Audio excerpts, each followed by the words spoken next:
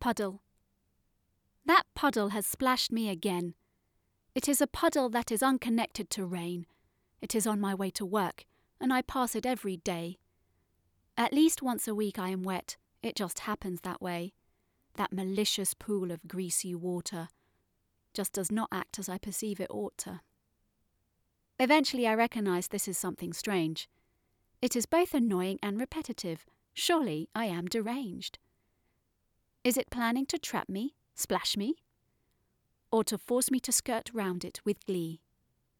Is it there to test me, to challenge my very being? Both evil and bewitched, it must be worryingly all-seeing. Am I confused? Is this a metaphor? For what waits for me outside my front door? And are all my concerns just a damp patch after all? Is the reality, actually, that this puddle is really quite small?